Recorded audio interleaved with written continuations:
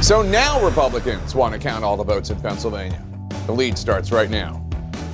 Nail-biter results in crucial races yet to be called. The printing error leading to a crunch to count votes, with the nonsense of the 2020 election lie playing out in real time as Pennsylvania Republicans eagerly count outstanding mail-in ballots. Then, the CDC says COVID cases in the U.S. tripled in just 1 month. From testing to treatments, what the White House is now saying about this new state of play. Plus, the startling reported evidence suggesting someone intentionally crashed a plane packed with passengers, causing China's deadliest air disaster in decades. This is CNN Breaking News. Welcome to The Lead. I'm Jake Tapper. We start with breaking news: a dramatic sell-off on Wall Street as investors freak out over inflation and the distinct possibility of the U.S. economy sliding into a recession. The Dow Industrials lost more than 1,100 points. The broader S&P 500 and NASDAQ also falling sharply. Let's get right to CNN's Matt Egan. Matt, what specifically sparked today's sell-off? Well, Jake, the big fear is that inflation is so high that it's starting to eat into corporate profits. Retail giant Target gave investors a scare today by reporting a stunning drop in earnings, largely because of supply chain turmoil and rising costs. Target lost 25% of its value today alone, its worst day since Black Monday in 1987. And this comes just a day after Walmart sounded the inflation alarm, also suffering its worst day since 1987. The big concern here is that companies are having trouble passing along higher costs to consumers, and that perhaps corporate profitability has peaked. And that's normally something you only see during big economic slowdowns. Put all this together, you have the S&P 500 losing the most in one day since June of 2020, in nearly 2 years. The NASDAQ plunging even deeper into a bear market. Jake, I should note that markets were up big yesterday, but these wild swings, up one day, down the next, really do speak to the deep uncertainty about what comes next for the economy. And Matt, a new conference board survey suggests, well, you know what, let's move on. Matt Egan, thank you so much. Turning to our politics lead and an election cliffhanger in Pennsylvania in a race that could determine which party controls the U.S. Senate next year. Right now, Trump-backed Dr. Mehmet Oz is leading retired hedge fund executive Dave McCormick by the slimmest of margins, just over 2,100 votes in the Republican primary, with thousands of mail-in ballots yet to be counted. Now, the delayed results are partially due to a printing error on 22,000 mail-in ballots in Lancaster County that now have to be fixed by hand before they're counted. There are also thousands of other mail-in ballots still remaining to be counted, provisional, military, overseas ballots as well. It is worth pointing out, we do not know who won the GOP Senate primary in Pennsylvania because the margin is so thin and there are so many legal ballots that need to be counted. Legitimate ballots today, just as they were in 2020 for the presidential race. Now, Dr. Oz last night said, quote, when all the votes are counted, we win, unquote. But former President Trump is now urging Oz to take a page out of his anti-democracy playbook and just, quote, declare victory, unquote. Because as of now, without all the votes counted, Oz is ahead. The other major Republican race in Pennsylvania was not a close one. Doug Mastriano, one of the biggest backers of Trump's election lies and who tried to overturn the 2020 results and disenfranchise every voter in the Commonwealth of Pennsylvania, well, he easily won the Republican gubernatorial primary. If Mastriano wins, he will be in charge of appointing Pennsylvania's Secretary of State. The Secretary of State is the person in charge of elections in one of the nation's most important battlegrounds.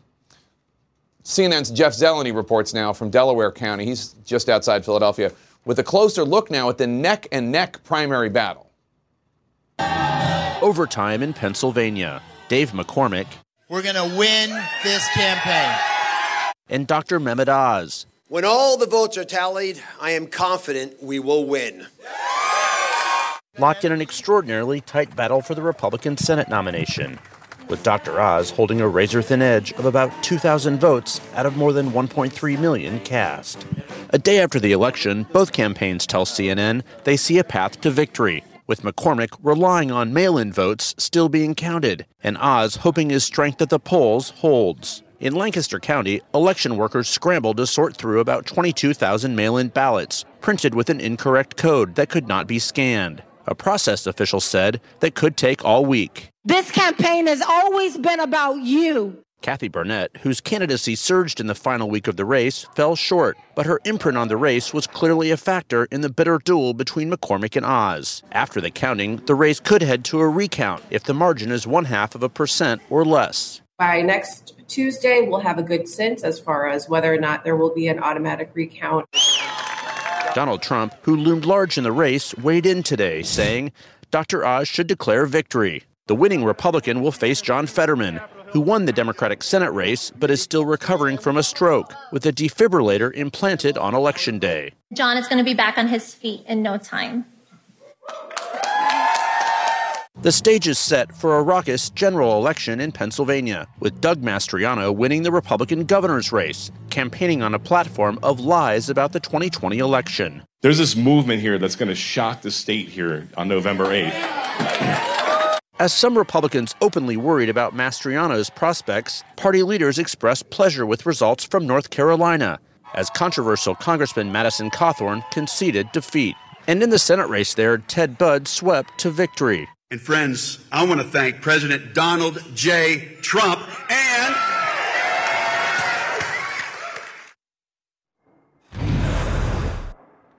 and Dr. Mehmet Oz was also thanking the former president for his endorsement in this race. But, Jake, the counting is still going on here in Pennsylvania.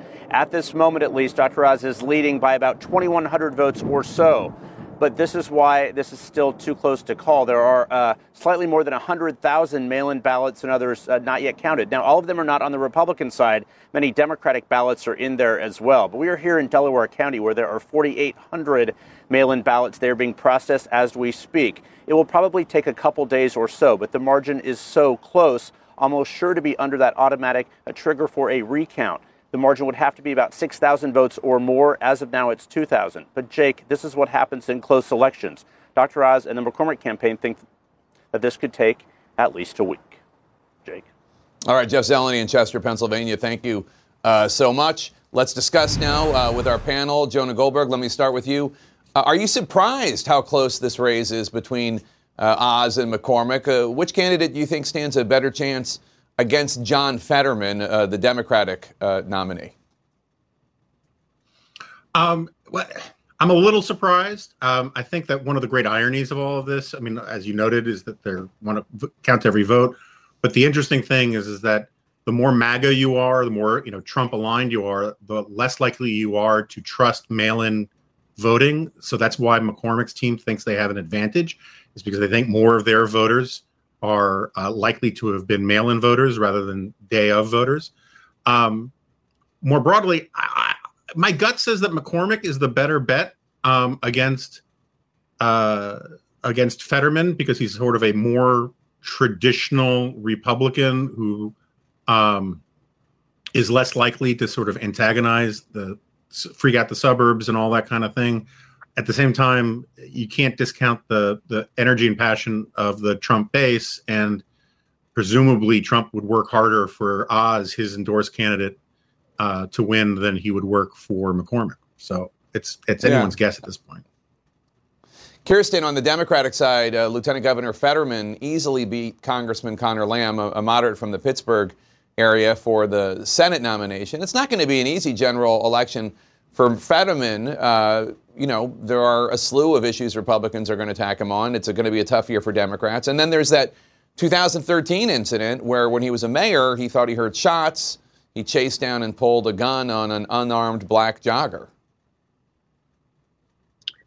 Yeah, I mean, these are all obviously things that are problematic. And even if you just made him a generic Democrat, frankly, it would be a very difficult terrain, just because of what's happening in the country in terms of the economy and inflation, and that Joe Biden's numbers are so low. So I think that, it's hard to say, you do have to wait and see who he would be running against, and also if it was Dr. Oz, is he going to be able to pivot away from some of the more extreme things that he's said? And the truth is, even McCormick being the so-called establishment candidate, he's refused to admit that Joe Biden is actually our elected president. So it's pretty Trumpy regardless of where you go. And in fact, McCormick went down to Mar-a-Lago to try and get Trump's endorsement. So I think we have to wait and see who wins on the Republican side, and then also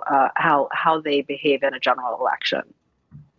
Jonah, let's talk about another key Pennsylvania race, because Doug Mastriano won the Republican primary for governor. Mastriano was pictured outside the Capitol on January 6, 2021. He attempted to launch an Arizona-style, partisan, not credible review of Pennsylvania's ballots. He wanted to disenfranchise every voter in the Commonwealth of Pennsylvania. Now Republicans on Capitol Hill are warning that Mastriano might need to change his strategy. Senator Lindsey Graham said, quote, "I don't think 2020 is what people are going to want to think about." What's your take on Mastriano? I think Mastriano, at least according to a lot of Republican strategists, is Italian for Sharon Angle. I think he's an incredibly problematic candidate, and he is going to create real problems for whoever the Republican Senate nominee is. Because are you going to campaign with a guy who's an election denier and a conspiracy theorist and kind of a QAnon adjacent character? How does that work? How do you separate yourself from that brand? And frankly, since I'm not really a partisan Republican, I am a conservative. There's a real worry that, if that guy gets elected governor, he is simply not a reliable public leader for the 2024 election, which I think just a lot of, saner heads are just like dreading that possibility going forward. So I think he's a radioactive figure, which will create problems, will radiate out problems for other Republicans in the state. And that Trump is going to egg him on to keep up with all the, election lie stuff. Jonah Goldberg, Kirsten Powers, thanks to both of you. Coming up, the first war crimes trial since the start of Russia's invasion. What we heard in witness testimony against a Russian soldier accused of killing an unarmed civilian, plus the risky moves many mothers are now being forced to make to substitute for the nation's baby formula shortage. Stay with us. Topping our world lead today, an expansion of NATO, perhaps Vladimir Putin's worst nightmare, is underway. Finland and Sweden have formally handed in their applications for membership, the NATO Secretary General calling it a historic step. This as the first Russian soldier charged with a war crime in Ukraine pleaded guilty today in Kyiv. Prosecutors say he killed an unarmed civilian back in February. Russian officials are calling the trial unacceptable and staged. As CNN's Melissa Bell reports for us now, some Ukrainians are concerned this trial could create backlash for the captured Mariupol fighters currently in Russian custody. Ukrainian and Russian prisoners of war now facing a reckoning. In a Kyiv courtroom too small for the 150 journalists who turned up, the first Russian soldier to be charged with a war crime pleaded guilty. Vadim Shishimarin led away after the hearing was suspended until a larger courtroom can be found. The 21-year-old is accused of killing an unarmed civilian, prosecutors say, after he and several other soldiers escaped a Ukrainian attack on their convoy in a stolen car. One of those Russian soldiers traveling with Shishimarin that day, now expected to testify on Thursday. He was in the car with Shishimarin. He saw the moment of the shot. He saw Shishimarin fire. He saw how the bullet hit the victim and how the victim fell after that. That is, he was a direct witness to the crime. Over in Russian-held territory, meanwhile, the latest pictures released by the Russian Ministry of Defense showed some of those Ukrainian soldiers evacuated from the Azovstal steel plant in Mariupol. Looking gaunt and dejected, they are now also prisoners of war. Qualified medical help is being provided to all the wounded. The norms of humanitarian law are basic for us, so no one should have any doubt about that. But will they be handed over as part of the prisoner swap that Ukraine had been hoping for? I want to emphasize, Ukraine needs Ukrainian heroes alive. To bring the boys home, the work continues. And this work needs delicacy and time. For now, though, they remain in the breakaway Donetsk People's Republic, its leaders suggesting on Wednesday that the fighters might now be put on trial. Comments mirrored by the Speaker of Russia's lower house of parliament in Moscow. Nazi criminals should not be exchanged. They're war criminals. We should do everything to ensure they are put on trial. The Russian side now claiming that the commanders of the Azovstal fighters are not amongst the evacuees, even as the fate of the surrendered soldiers takes a far murkier turn. Jake, the point is that the surrender of these Azovstal fighters to the Russian side essentially gives them leverage. And beyond that, the fall of Mariupol as a result of their surrender also changes the dynamic on the ground. What you're talking about is a huge swathe of Ukrainian territory now that goes from Crimea to the self-declared Donetsk and Luhansk republics that can be claimed by Russia. And that's what we've been seeing over the course of the last 24 hours. Russian positions pounding those areas to the west of Luhansk, to the north of Donetsk. And what it looks like they're trying to do now is fortify their positions, take the entire regions in order that they can claim that part of Ukraine as their own, Jake. All right, Melissa Bell reporting live for us from Kyiv. Thank you so much. Coming up, the new efforts to get vaccines for your young children as COVID cases rise. Stay with us.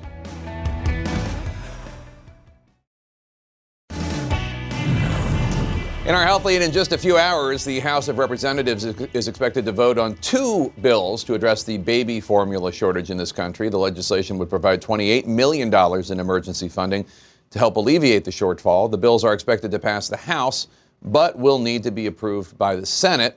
This all comes as some desperate moms are now turning to other moms for help by sharing breast milk.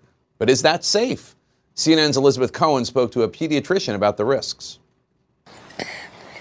Like many parents, Heather Nicholas is terrified, searching and searching near her home in Wesley Chapel, Florida, for baby formula for her 5-month-old son, Roman. I don't have the formula that I need, so your mind doesn't stop thinking about it, especially at night. I hate to say. I've lost a lot of sleep. Desperate, Heather turned to social media. I had other local breastfeeding mothers who came to me and they were like, listen, there's these groups.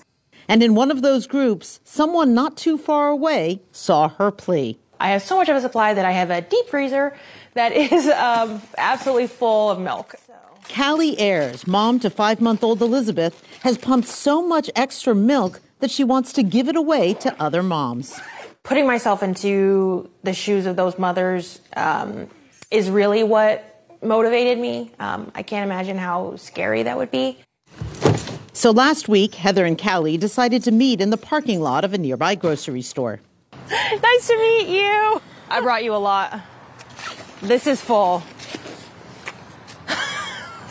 I think I could tell that she was very stressed out, trying to figure out how to feed her baby, so I could just see the stress lift off of her. I'm going to try not to cry right now. You can cry. I'm super emotional. Oh, can I give you a hug? Yes, you can. Okay. I was in your shoes when my baby was first born. Heather and Callie aren't the only ones doing this. Facebook, full of parents sharing breast milk with one another.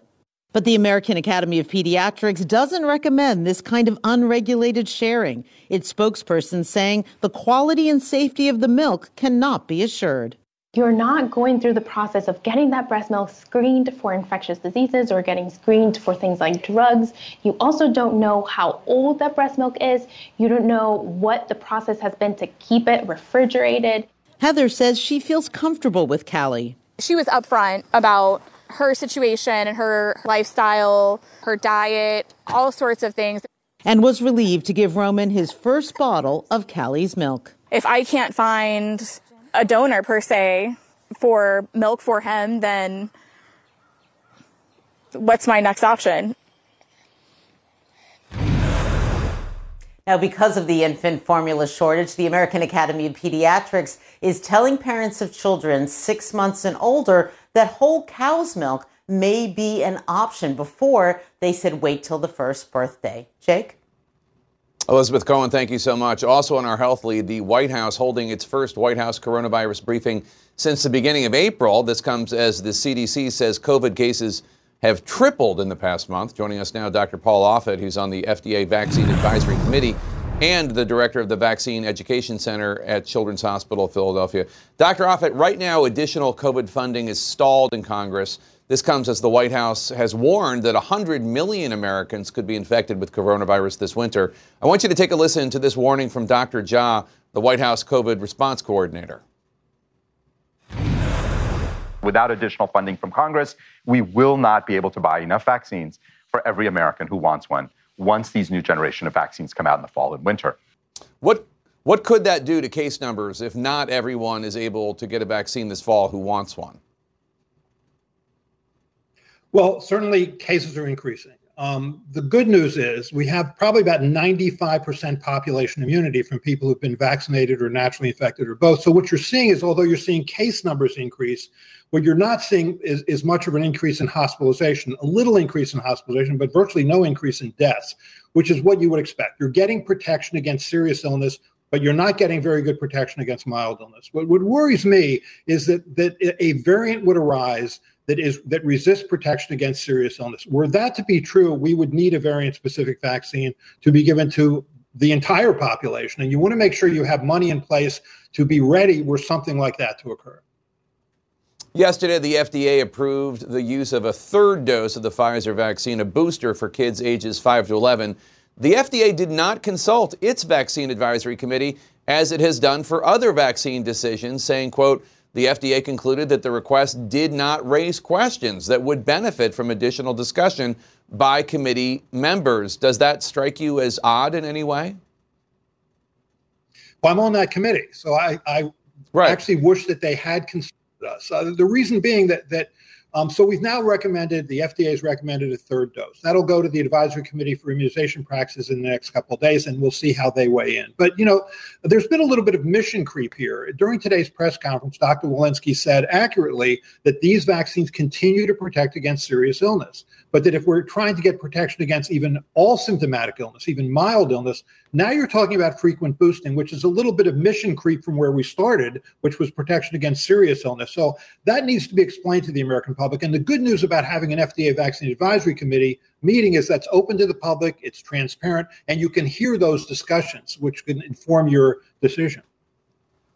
Dr. Jha also said today that the FDA is moving with, quote, urgency to get a vaccine approved for the kids under 5. We've been in this pandemic for more than 2 years. There's been a vaccine widely available for adults for over a year. How do we still not have a shot for young kids under 5?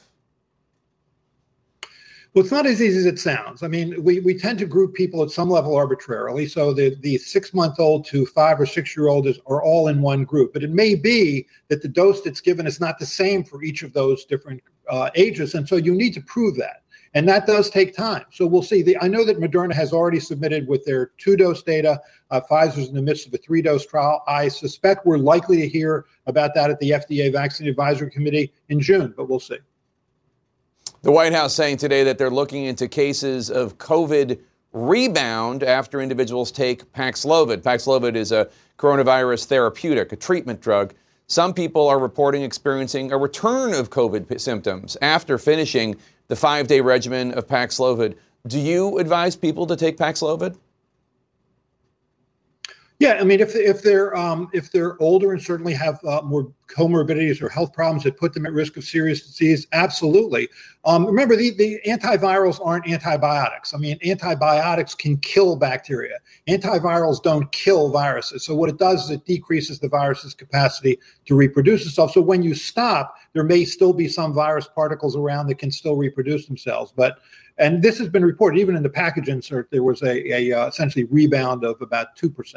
Which, when you now give the product to tens of thousands of people, now you're seeing many people that are having this problem. But again, it's still although there's a rebound, it's still not nearly as severe as had you not treated.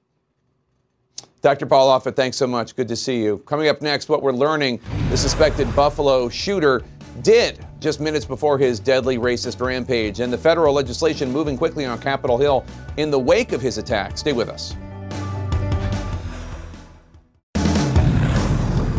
In our national lead, an invitation to watch a horrific massacre. Chilling new details show the alleged gunman in the Buffalo supermarket terrorist attack sharing his plans with others online using a private communications app approximately 30 minutes before opening fire and killing 10 people. The suspect's chat log also revealing that he claims to have scouted the Buffalo grocery store in March and planned his attack for one of the busiest times at the store that he targeted because it's in a predominantly black neighborhood. CNN's Brian Todd is in Buffalo with the latest on the investigation. 30 minutes before the Buffalo mass shooting, the suspect revealed his plans to a small group on social media. In the gamer chat room app Discord, he invited a select group to access the private diary he had been keeping for 6 months. The chat log shows he chose the zip code in Buffalo because of a high percentage of black people. He visited the supermarket 3 times on March 8th, surveying its layout, drawing a map, and taking note of how many black customers and white customers were there. And he planned his attack for March 15th, but delayed it several times. It's coming to light now that this person planned this very methodically. Discord says their records show no one saw the chat prior to 30 minutes before the shooting. One former FBI special agent believes the posts were intended to recruit others. He was trying to radicalize other people just like he was radicalized online. I think we're going to learn who his contacts were. That's critical right now because we don't know who else is out there that's a potential threat to this community or some community somewhere else in the United States or elsewhere. And today, New York's governor asking her attorney general to investigate the social media platforms the suspect posted on. These social media platforms have to take responsibility. They must be more vigilant in monitoring the content, and they must be held accountable for favoring engagement over public safety. She also called for tighter gun control and established a domestic threat assessment program for the state. We're going to ensure that we have the best in the nation's cybersecurity teams to monitor the places where radicalization occurs. We're watching you now. In Washington, House Democrats planning a vote tonight on a bill that would set up FBI and DHS offices to monitor and analyze domestic terrorism threats, including white supremacists and neo-Nazis. But concerns over civil liberties have Republicans lukewarm. Also today, authorities revealed that one 911 call during the incident was mishandled, although they say it did not affect how fast police responded. The caller spoke in a whisper. Our intention is to terminate the 911 call taker who acted totally inappropriately, not following protocol. We teach our 911 call takers that if somebody's whispering, it probably means they are in trouble.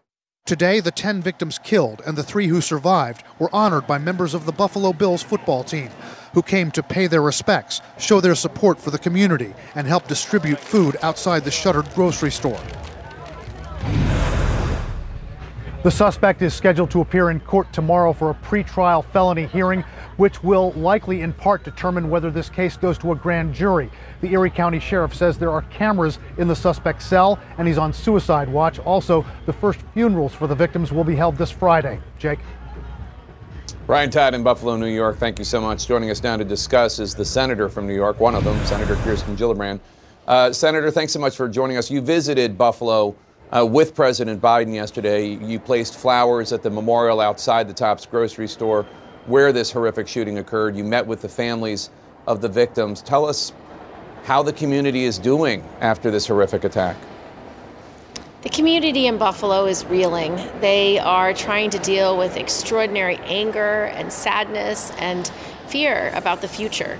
And so having President Biden and First Lady Biden come to not only empathize, but to comfort them and to tell them that this is a fight that they are committed to. We have to get justice for these victims and their families.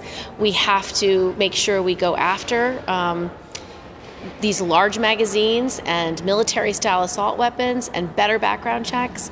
And we have to go after white supremacy as truly the domestic terrorism that it is. White supremacy has grown. These white supremacist extremist groups have grown.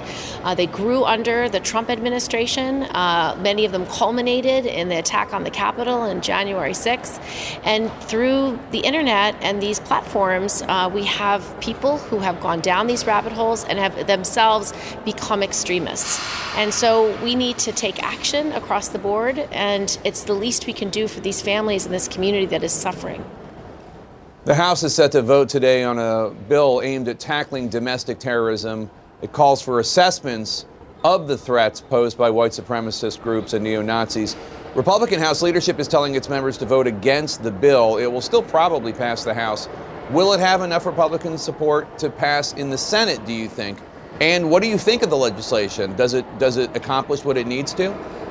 I haven't looked at the House legislation, but I do know through my work on the Intel Committee that the FBI has prioritized domestic terrorism and has actually gone into these different white supremacy groups and not only monitored them for this type of illegal activity, but monitoring how it is spread. And so the work is being done, and I think if we give them more resources as well as designating neo-Nazism and white supremacists as domestic terrorist ideologies, I think that helps, because it's not about free speech.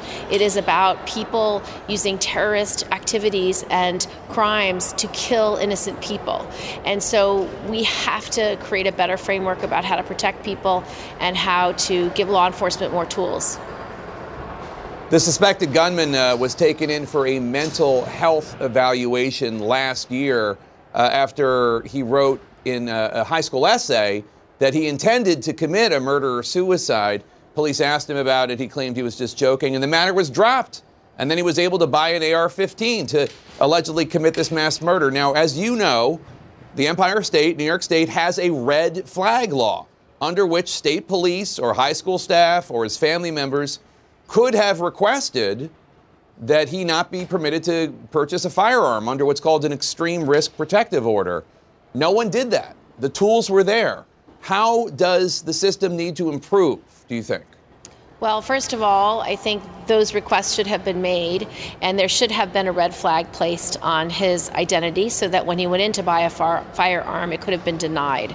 But there's also a problem, Jake, with an 18-year-old being able to buy a military-style weapon that our members of the military trained for years on to use appropriately and safely. This individual should never be eligible for buying a military-style assault weapon that, with a clip from Canada, could kill 10 people within 1 minute. That is the challenge here. We had a retired law enforcement officer as the security guard. He was able to fight back, and police were on the scene within 1 minute. But despite all that, because of the weapon he had, he was able to kill 10 people so quickly. We need to ban those military-style assault weapons.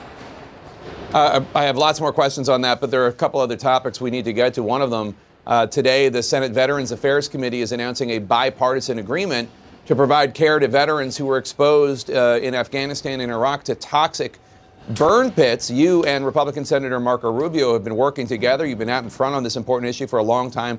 How will this bill impact the more than 3.5 million people who've been exposed to toxins while serving in the military?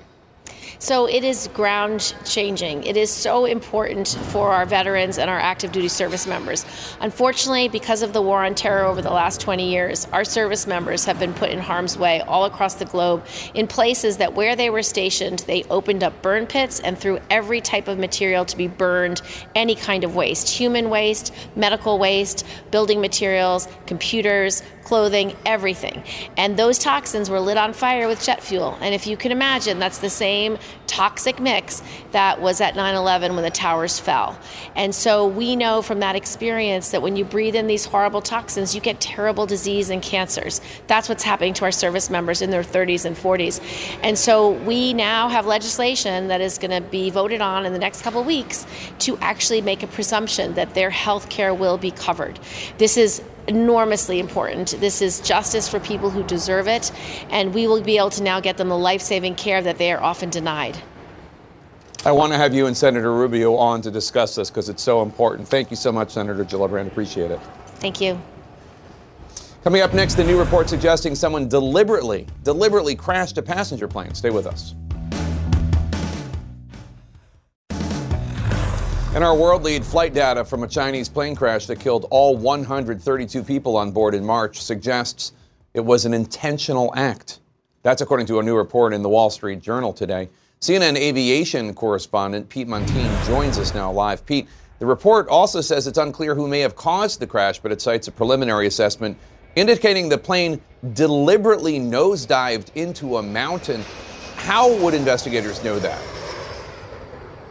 Well, Jake, this Wall Street Journal reporting is coming from those in the U.S. familiar with the flight data recorder on board Flight 5735. Remember that the Chinese sent the cockpit voice recorder and the flight data recorder here to Washington for analysis. And what is so interesting about this whole notion that this could have been a deliberate act is that it's only confirmed the suspicions that aviation experts had in the early days after this crash. What was so telling to them was that vertical dive, that video where you saw that plane plunging from 29,000 feet, its cruising altitude, in less than 2 minutes' time. It ran into a Chinese mountainside. All 132 people on board were killed.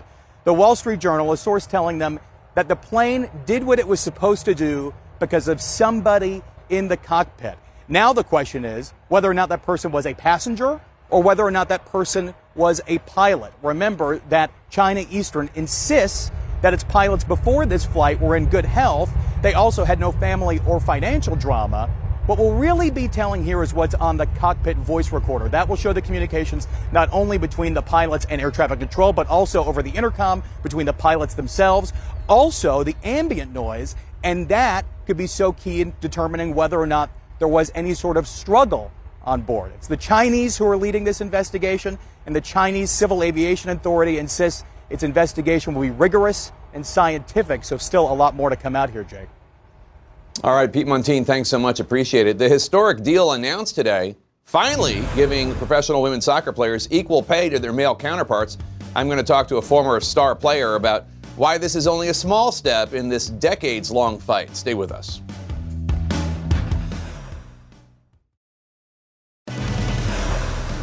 Welcome to The Lead. I'm Jake Tapper. This hour, as one woman soccer player put it, quote, there are going to be girls who are going to grow up and see what we've accomplished and recognize their value instead of having to fight to see it themselves. The women's soccer team win. That is a potential victory beyond the field. Plus, the pain at the pump about to get even worse. Now there's talk we could soon be looking at average prices of $6 a gallon. And leading this hour, a small sign of hope in Ukraine as the American flag is raised above the U.S. Embassy in Kyiv. The flag marks the reopening of the facility that was evacuated in February before the start of the unprovoked Russian invasion of Ukraine. From the capital to the south and the critical port city of Odessa, along Ukraine's Black Sea coast, where a fancy hotel once enjoyed by Russian tourists now lays in ruins. As CNN's Sarah Seidner reports for us now, the owner now says the only way he will allow Russians back to his hotel is if they're the ones cleaning it up. The hotel is called Grand Petinet. In Italian, it means a big shell. Most of the guests came here because it's 30 meters from the beach. We're right on the beautiful Black Sea. Let's go. I'll show you what happened after the missile strike. His security cameras caught the missile strike as it happened. This is the first time it's been seen by the public. This is at full speed. Then we slowed it down. You can see the missile low and straight from the direction of the Black Sea, where Russia has been launching its attacks on Odessa. So there was a direct attack from a missile right into your hotel, and no one was hurt or died. Thank God no one was injured here, because normally in this place, there were always children and parents. His once pristine seaside hotel used to be a favorite of Russian tourists and politicians. They spent good money here in the years before the war. He doesn't want to admit it, but he himself was once a member of the pro-Russian party here. This is destroyed. Благодаря русским солдатам и Путину. You blame the Russian soldiers and Putin. What did you think of Russians before this? Since 2014, I felt they were bastards, but I didn't want to believe in that.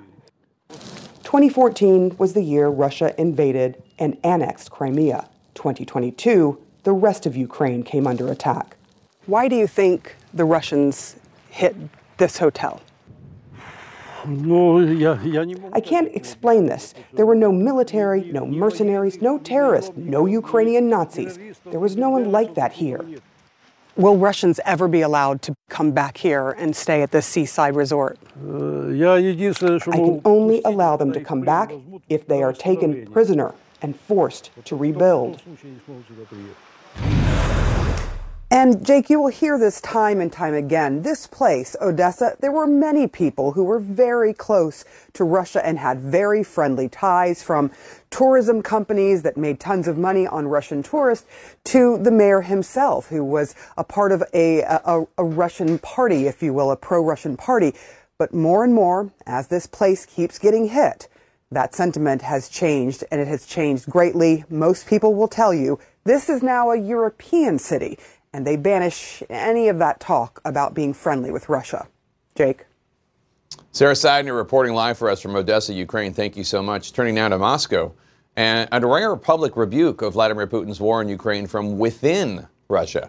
As CNN's Matthew Chance reports for us now, the mood in Russia has seemingly begun to shift as prominent figures warn the whole world is actually against them. Defenders of Ukraine turned prisoners of war.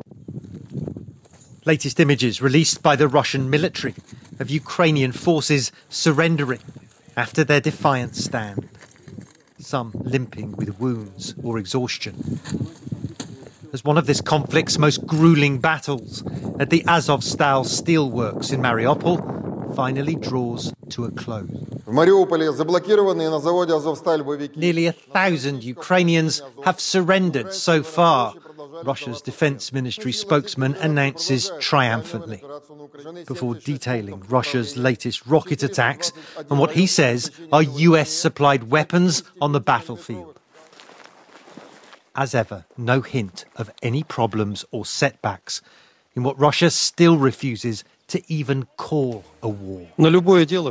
Shocking then that Kremlin-controlled television would allow Russia's special military operation to be ripped apart on air by a respected military commentator and former Russian colonel who pulls no punches. Let's not take information tranquilizers, the retired colonel advises, and pretend Ukraine's armed forces are nearing a crisis of morale, because that's not even close to reality, he says. The pro-Kremlin anchor pushes back, saying there have been individual cases that show otherwise. But the colonel is insistent. With European military aid now coming into full effect, he says, 1 million Ukrainian soldiers could soon join the fight. While frankly, the situation for Russia, he says, will get worse. It is scathing. But he went on. We are geopolitically isolated. The whole world is against us, even if we don't want to admit it, he says, telling millions of Russians who get their news from this state channel, what many of them, given the international sanctions on Russia, must already suspect. Recent days have seen the official veil of denial slipped too. Like when the pro-Kremlin Chechen leader, whose forces have been fighting in Ukraine, tried to tell Russian students what's really going on there. We're fighting Ukrainian nationalists backed by NATO, and the West is arming them, he says. That's why our country is finding it so difficult there, he reveals. Though it's a good experience, he says. Not the experience, though, Vladimir Putin, who presided over a slightly muted annual Victory Day parade earlier this month, is likely to have expected when he sent his troops across the border. Russia hasn't lost its latest war, but expectations of a quick and easy win are being rowed back.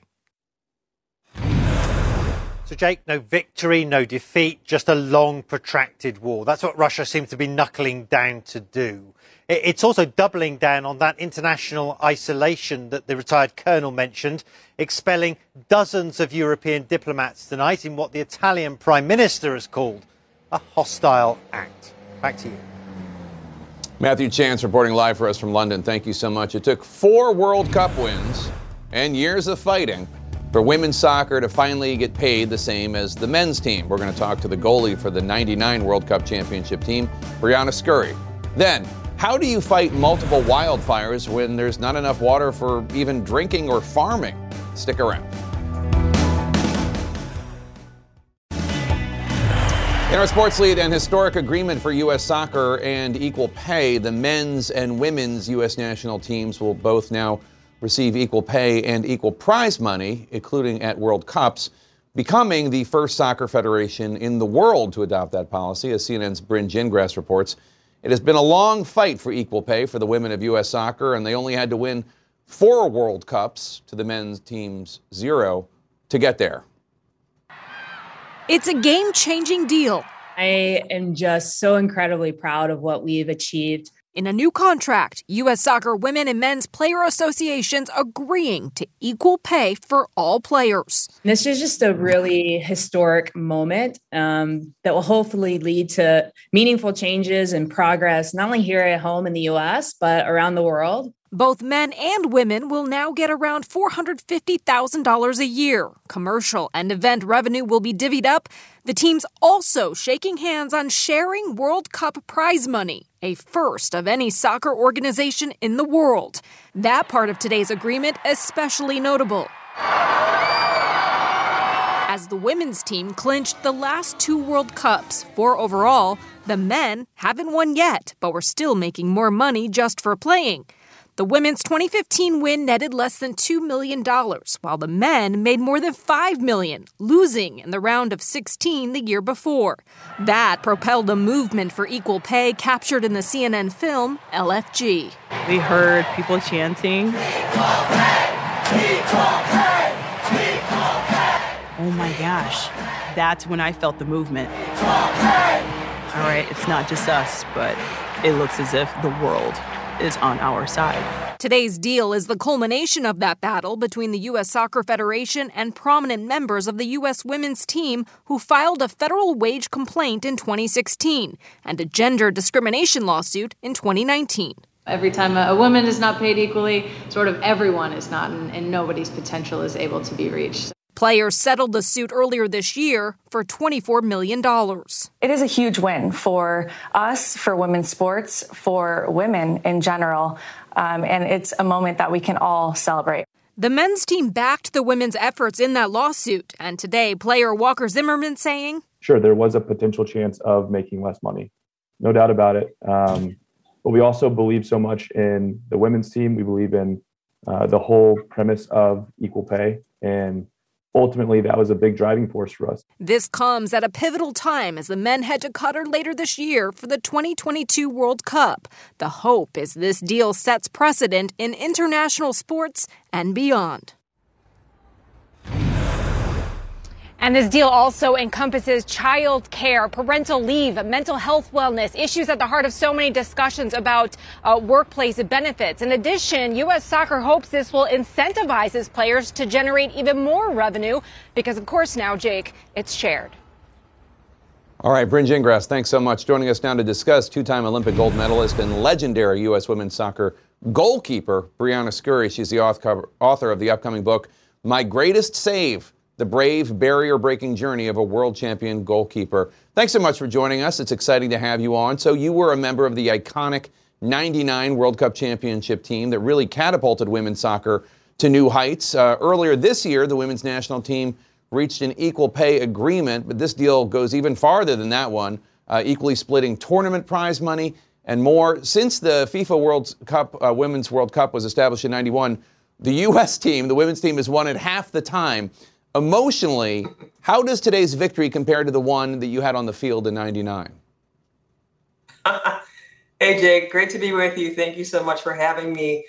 I have to tell you, it's right up there. You know, this battle for equal pay has been going on for decades, and my 99 team and the 96 team as well before that have all been parts of the foundation of trying to get us there. And so it's so gratifying now to have this happen today. I mean, I am overjoyed. I am so happy for the women. I'm happy for the men.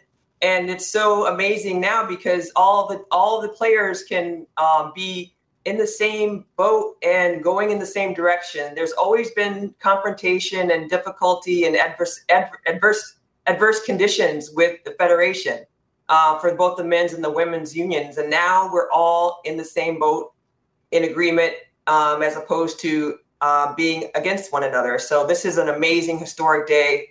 And I have to tell you, I really appreciate what Walker Zimmerman, how he led his men's team, how Megan Rapinoe and Alex Morgan led the women's team, and how Cindy Parlow-Cohn, a former teammate of mine on the 99ers, led U.S. soccer to this point. The deal also attempts to erase a disparity that's beyond the control of U.S. soccer. That's the significant difference in prize money awarded for the men's and the women's World Cups, that's governed by FIFA. That's an extraordinary move. The U.S. is the first to do it. Do you think other countries are going to follow suit? I sure hope so, Jake. I mean, this is truly a watershed moment, in my opinion. And I really think that this framework can definitely be something moving forward that other federations can consider, because the mandate of a federation is to grow the game for young boys and girls, for everyone in their country. And I think because we've come together in this unique way and the men's team agreeing to do this, I think this definitely could be a contention of a new way to go about doing these agreements in other countries going forward. So the disparity, I should note, has not just been in pay. The women's team is much better than the men's team in the United States. Do you think this would have happened if that were not the case? I don't think so, Jake. I think that was definitely a huge element of this deal. It always has been one of the things we've been able to fall back on and mention, in the fact that we win a lot of things. We've won 4 Olympic gold medals. We've won 4 World Cups. And so the tradition of winning is there. And because of that tradition of winning, all these sponsors were getting on board because they also wanted to be associated with us. And so we were also able to really... I'm sorry? We were really able to move the game forward because of that. And so I think now we're all on the same page, and that was definitely a factor. All right, Brianna Scurry, great to talk to you. Thank you so much. Really appreciate it. She's the author of the upcoming book, My Greatest Save, The Brave Barrier-Breaking Journey of a World Champion Goalkeeper. Thanks so much again. Coming up, while the women's soccer team finally gets equal pay, women in Afghanistan are learning what it's like when 20 years of progress, however minor, is wiped out overnight. CNN is in Kabul with a look at women's education under the Taliban. Plus, the Pennsylvania Senate primary that is still too close to call, almost 24 hours later, how some Republicans are changing their tune about counting ballots. Stay with us.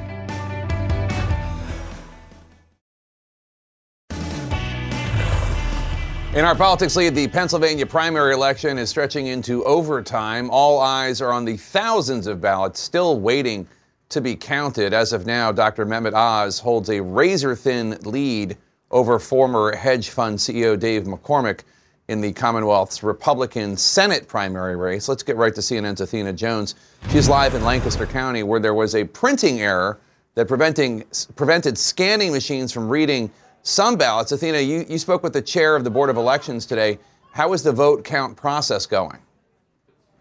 Well, Jake, they're moving at a pretty fast clip. If you think about the fact that it was yesterday morning that they discovered about 22,000 of those misprinted ballots printed with the wrong codes, so they couldn't all be read by scanners. Those had to be remarked by hand so that they could be scanned, remarked on a new ballot so they could be scanned. They were able to do about 7,000 yesterday. Today, another about 10,000. So they only have about 4,000 or 5,000 ballots remaining. You look behind me, things are beginning to wrap up here, but they only have about 4,000 or 5,000 ballots to do tomorrow, which they expect to finish this count here in Lancaster County tomorrow. And the reason they've been able to go so quickly is because earlier in the day, all of these tables were filled with 50 to 60 county staff, election officials, and election volunteers, all of whom are working in teams of 3 to remark these ballots in a way that they could be observed. You also had representatives from each of the parties, Oz and McCormick's representatives, as well as Democrat and Republican parties, watching what was going on today, just to ensure, as the Board of Elections chair put it, integrity, veracity, and transparency. But they're feeling really good about the progress they've made today. Jake. Athena, there are several other counties in Pennsylvania that are still counting ballots, not because of any printing errors, but because there are mail-in ballots still to be counted, right? That's right. You know, the Secretary of State in an interview earlier today said that last night only about half of Pennsylvania's 67 counties managed to complete counting all of their ballots, and not because of a specific error, but because lots and lots of people were voting by mail, and under Pennsylvania law, they're not allowed to even open these ballots until 7 a.m. on Election Day. That is why they were late in discovering the error here in Lancaster County, and that is why in some of these other counties where a bunch of people voted by mail, they're still moving through those ballots. Jay? All right, Athena Jones in Lancaster, Pennsylvania. Thanks so much. Appreciate it. Let's discuss this all with CNN's Abby Phillip and Casey Hunt. Abby, establishment Republicans are breathing a sigh of relief now that the primary winner is going to be either Dr. Oz or Dave McCormick, neck and neck right now. Senate Minority Leader Mitch McConnell today told CNN, quote, my view is that either way, this turns out, we're fully competitive in Pennsylvania and ready to win in November. So what happened to Kathy Barnett? That Fox News poll showing this giant Barnett surge really had an impact on the race, but it sure didn't come to fruition. Yeah, I mean, I think that last-minute surge for Barnett actually may have perhaps produced the opposite effect, that for some Pennsylvania voters and the contingent of the Pennsylvania Republican Party that is kind of in the old sort of Pat Toomey mold, maybe that 35% plus, they really came out for McCormick. But it was also coupled, and this is what I'm hearing from Republicans, coupled with what seems to have also happened, which is that the two candidates who were trying to lay the most claim to Trump's, to be Trump's heir, Dr. Oz, who has Trump's endorsement, and Kathy Barnett, they actually ended up splitting that Trump vote. We kind of know that because in the governor's race on the Republican side, Mastriano did not split the Trump vote. He really took it home, and no one candidate in the sort of most Trumpy mold was able to do that. And that is why Oz is now running really neck and neck with David McCormick, when I think in the absence of Kathy Barnett's rise, he probably would have had a better chance of being further ahead right now. Casey, in the final days of the election, Kathy Barnett was campaigning with Doug Mastriano, who did, as Abby just noted, go on to win Pennsylvania's Republican primary race for governor. If he wins the general election, he would be tasked with appointing the Secretary of State, and he himself would certify Pennsylvania's 2024 presidential election results. And this is a candidate who, just to say it plain, he pushes election lies. He pushed for a resolution to toss out Biden's win in Pennsylvania. He pushed to disenfranchise almost 7 million Pennsylvania voters. How do you see this playing out? Well, and as you point out, Jake, whoever becomes governor of Pennsylvania potentially plays a critical role in the race for the White House in 2024 as they make a selection for Secretary of State, when we've seen elections and the counting of ballots become this political issue that Republicans are pushing. It's political because Republicans are lying about it, generally speaking. So this is going to be a really critical race. Now, I've seen a couple things going on. One, Democrats actually kind of encouraged Mastriano here at the end. Josh Shapiro, the Democratic candidate who is their nominee for governor, there was money spent to essentially cast Mastriano as a Trump voter, as a Trump supporter, to try and gin up support for him, because they think that running against him is going to be the easiest path to a Democratic victory. There are a lot of Republicans in the state of, the Commonwealth, I should correct myself with you, Jake, of Pennsylvania, who do not think who don't support Mastriano, who don't think he can win. But, there's a lot of thinking like that in 2016 when Donald Trump was running for the Republican nomination, and look what happened there. So there are some Republicans who are saying, you know what, you shouldn't have done this. You shouldn't have tried to help this guy get elected, because now we could be faced with someone who is going to be in this position to push election lies. So that's a little bit of the conversation that's going on right now behind the scenes. Abby, down in North Carolina, Senator Thom Tillis is also breathing a sigh of relief now that Congressman Madison Cawthorn has been denied a second term. Republican efforts to stop Cawthorn, despite Trump's support, really worked this time. What does it tell you that they went after Cawthorn and not so many other Republican House members that arguably have done and said more offensive things, more bigoted things? Maybe on the said more bigoted things part of it, but I think that that's actually the point. They were willing to go after Cawthorn because they really just didn't like the guy. They thought that he embarrassed them. They thought that he sort of made a mockery of the institution. In a lot of ways with Cawthorn, it was very personal. But I mean, I do think that there were some things about Cawthorn that were kind of unique. I mean, he was repeatedly kind of bringing weapons where he wasn't supposed to be bringing weapons. He had these videos that, frankly, came right out of the Oppo files that were put out there with the intention of torpedoing his political career.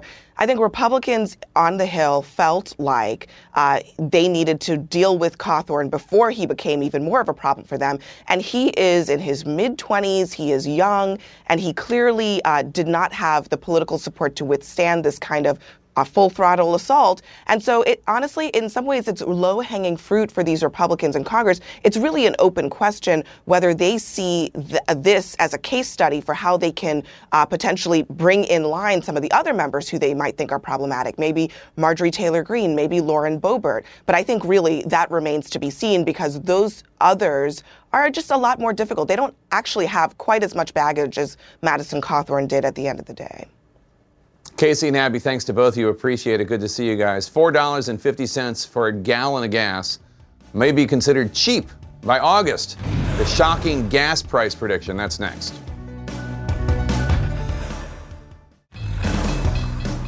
In our money lead, it was only Monday of last week that we were telling about warnings that gas prices could hit $4.50 a gallon. Well, I hate to tell you this, but $4.50, it's already in the rearview mirror. Today's national average from AAA is $4.57 a gallon. That's up 17 cents a gallon from a week ago. Now, this time last year, gas was just over $3 a gallon. Let's bring in CNN's Matt Egan. Matt, we're seeing now predictions of $6 a gallon as the national average by August. $6. Is that going to also come true and perhaps even sooner than predicted? Yeah, Jake, the idea of $6 gas just a few months ago is sort of unthinkable. But now JP Morgan is saying that this could be a reality by the end of the summer. The problem is that gasoline supplies are very low and demand is really high as Americans get back to traveling again. And that means prices have nowhere to go but up. And they are going up, as you mentioned, the national average hitting a fresh record of $4.57 a gallon, up 48 cents in the past month. It's now 28% more expensive to fill up your tank than it was the day before Russia invaded Ukraine.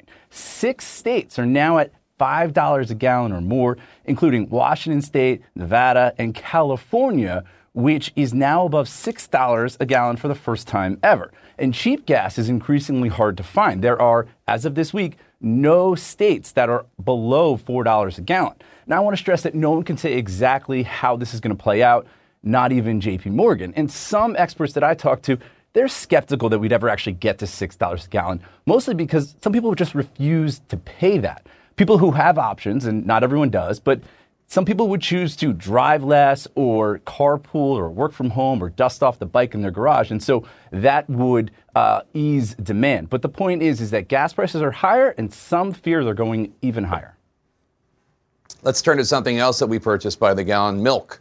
The latest government numbers show that milk is up by almost 15% in the last year. That's the biggest change since 2008. Recent analysis of milk prices in the UK points to prices rising by 50% compared to 2020. Could that happen here? Well, Jake, there's no doubt that U.S. farmers, much like farmers in the UK, are facing real challenges right now. Fertilizer costs are through the roof. Feed costs are up significantly. Diesel prices are at record highs, and the war in Ukraine is making all of that worse. And as you mentioned, milk prices here in the United States rising at the fastest pace since 2008. But I do think it's important to remember that milk is heavily subsidized in the United States, so that does help ease some of the price pressures. And also, the USDA is forecasting that milk production will increase slightly this year and next. But I think bigger picture, whether it's milk or food or car prices, there's a cost of living crisis in the United States and around the world. And I think that the longer the war in Ukraine lasts, the more pressure we're going to see on inflation. All right, Matt Egan, thanks so much. Appreciate it. A look at how life has changed for women and girls in Afghanistan after the Taliban's takeover. We're going live to Kabul next.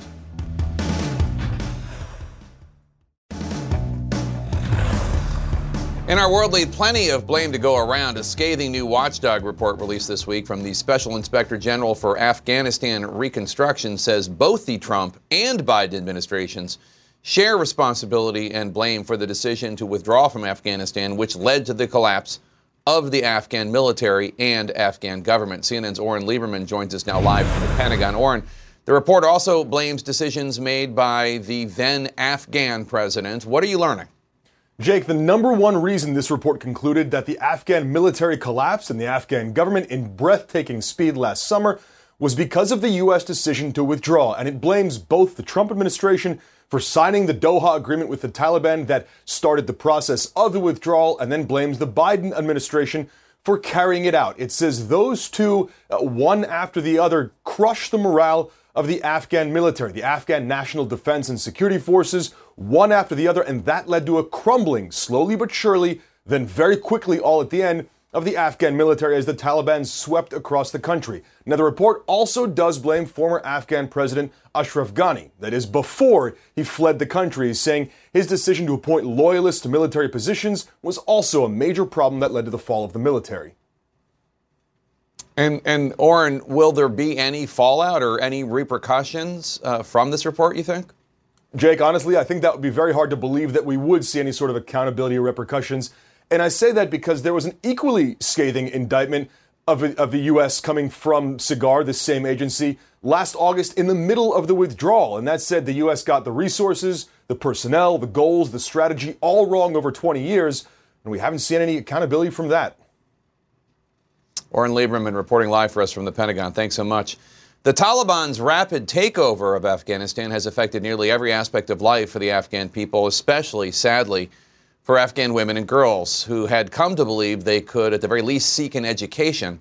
As CNN's Christiana Amanpour reports, 20 years of social progress were seemingly wiped out overnight, and now women, females, young and old, are desperately seeking alternatives. Wednesday morning in Kabul, and we're going to girls' school through these plastic curtains and past prying eyes. Yes, this fashion studio has become an alternate education facility since the Taliban stopped girls from attending government high schools. 17-year-old Roxa wanted to be a doctor. Now she's learning to be a dressmaker.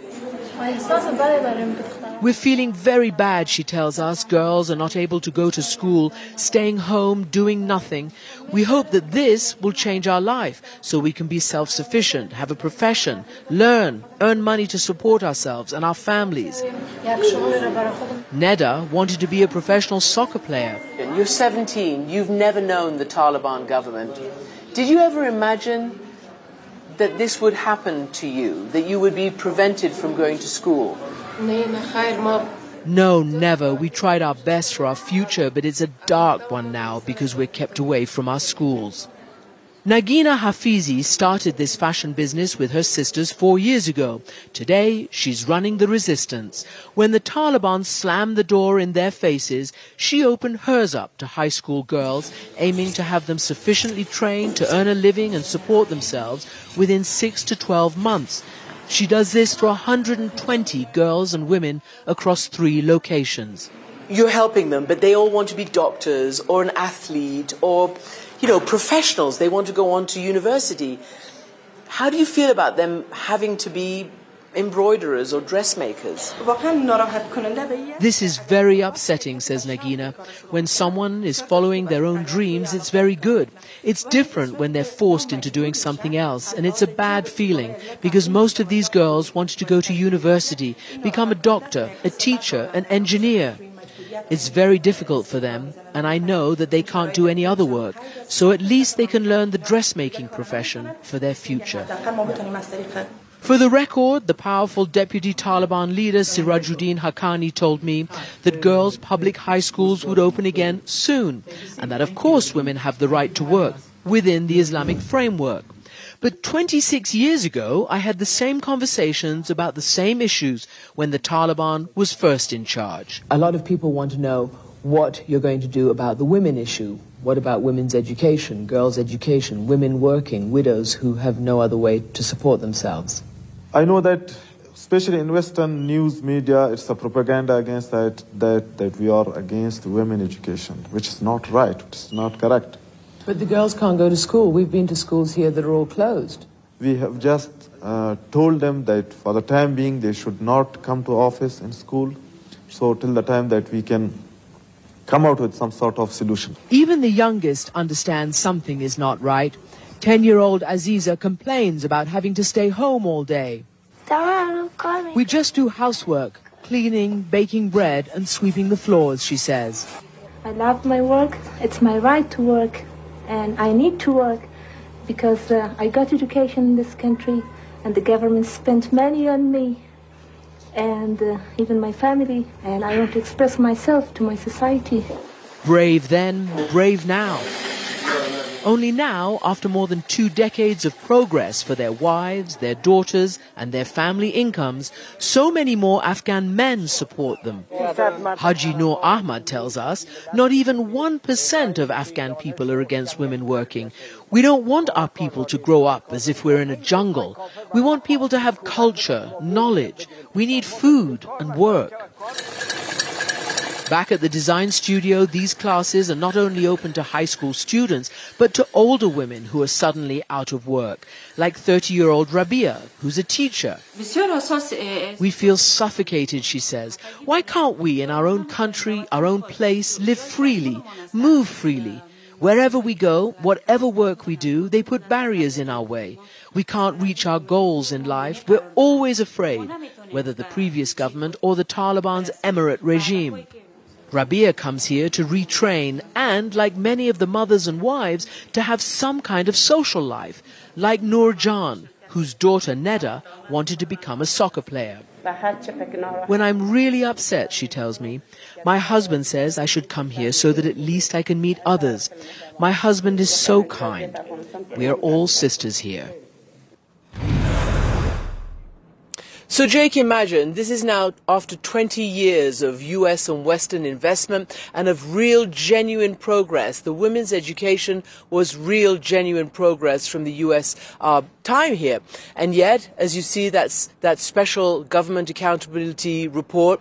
And we talked to a female women's rights leader who said the same thing, that the Doha Agreement, without any conditions on the Taliban that they actually met, was responsible for this collapse. And we've even talked to Taliban and their associates who said that the president, Ashraf Ghani, just leaving like that, did in fact lead to the collapse. So there's a lot of thought and hopefully accountability to go round after this, because the girls and the people and the humanitarian crisis is the price that's been paid in Afghanistan, Jake.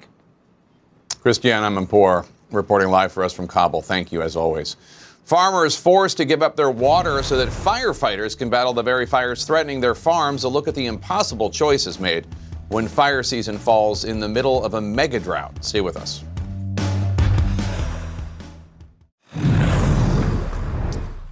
In our Earth Matters series today, there have been nearly 25,000 wildfires across the U.S. so far this year, more than any previous year in the last decade, as CNN's Renee Marsh reports for us now.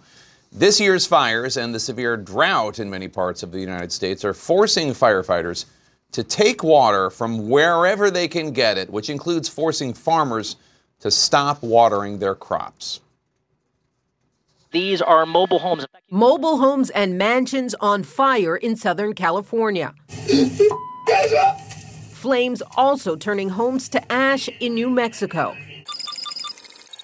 11 large wildfires are currently burning across the U.S. So far, more than 1.3 million acres have burned. That's more than double the same period last year. We have never had a fire this big.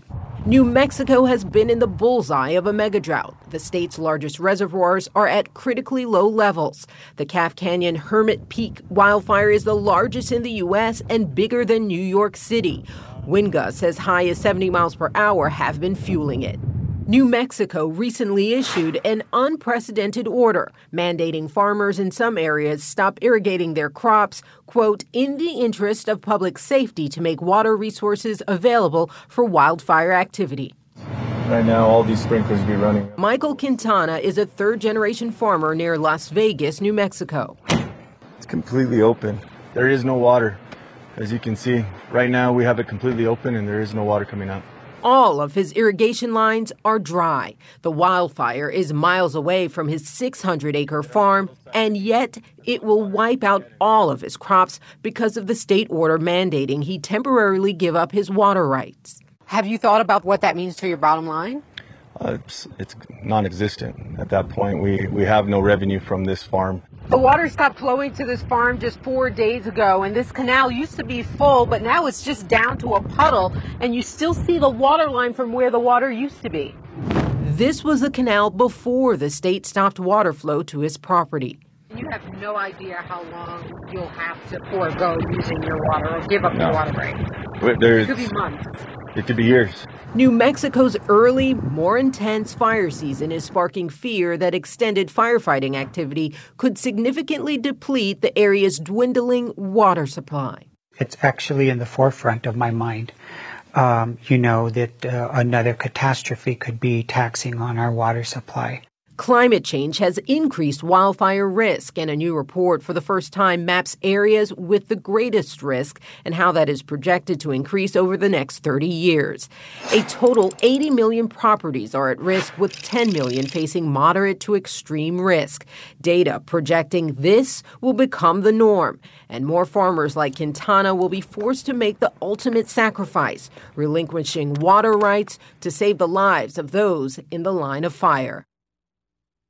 Jake, several other farmers have also temporarily given up their water rights to ensure that there's enough water to fight these fires. And New Mexico's governor asked the federal government to cover 100% of the disaster costs, including compensation for those farmers, due in part because of a prescribed burn set by the U.S. Forest Service that made this fire just intensify.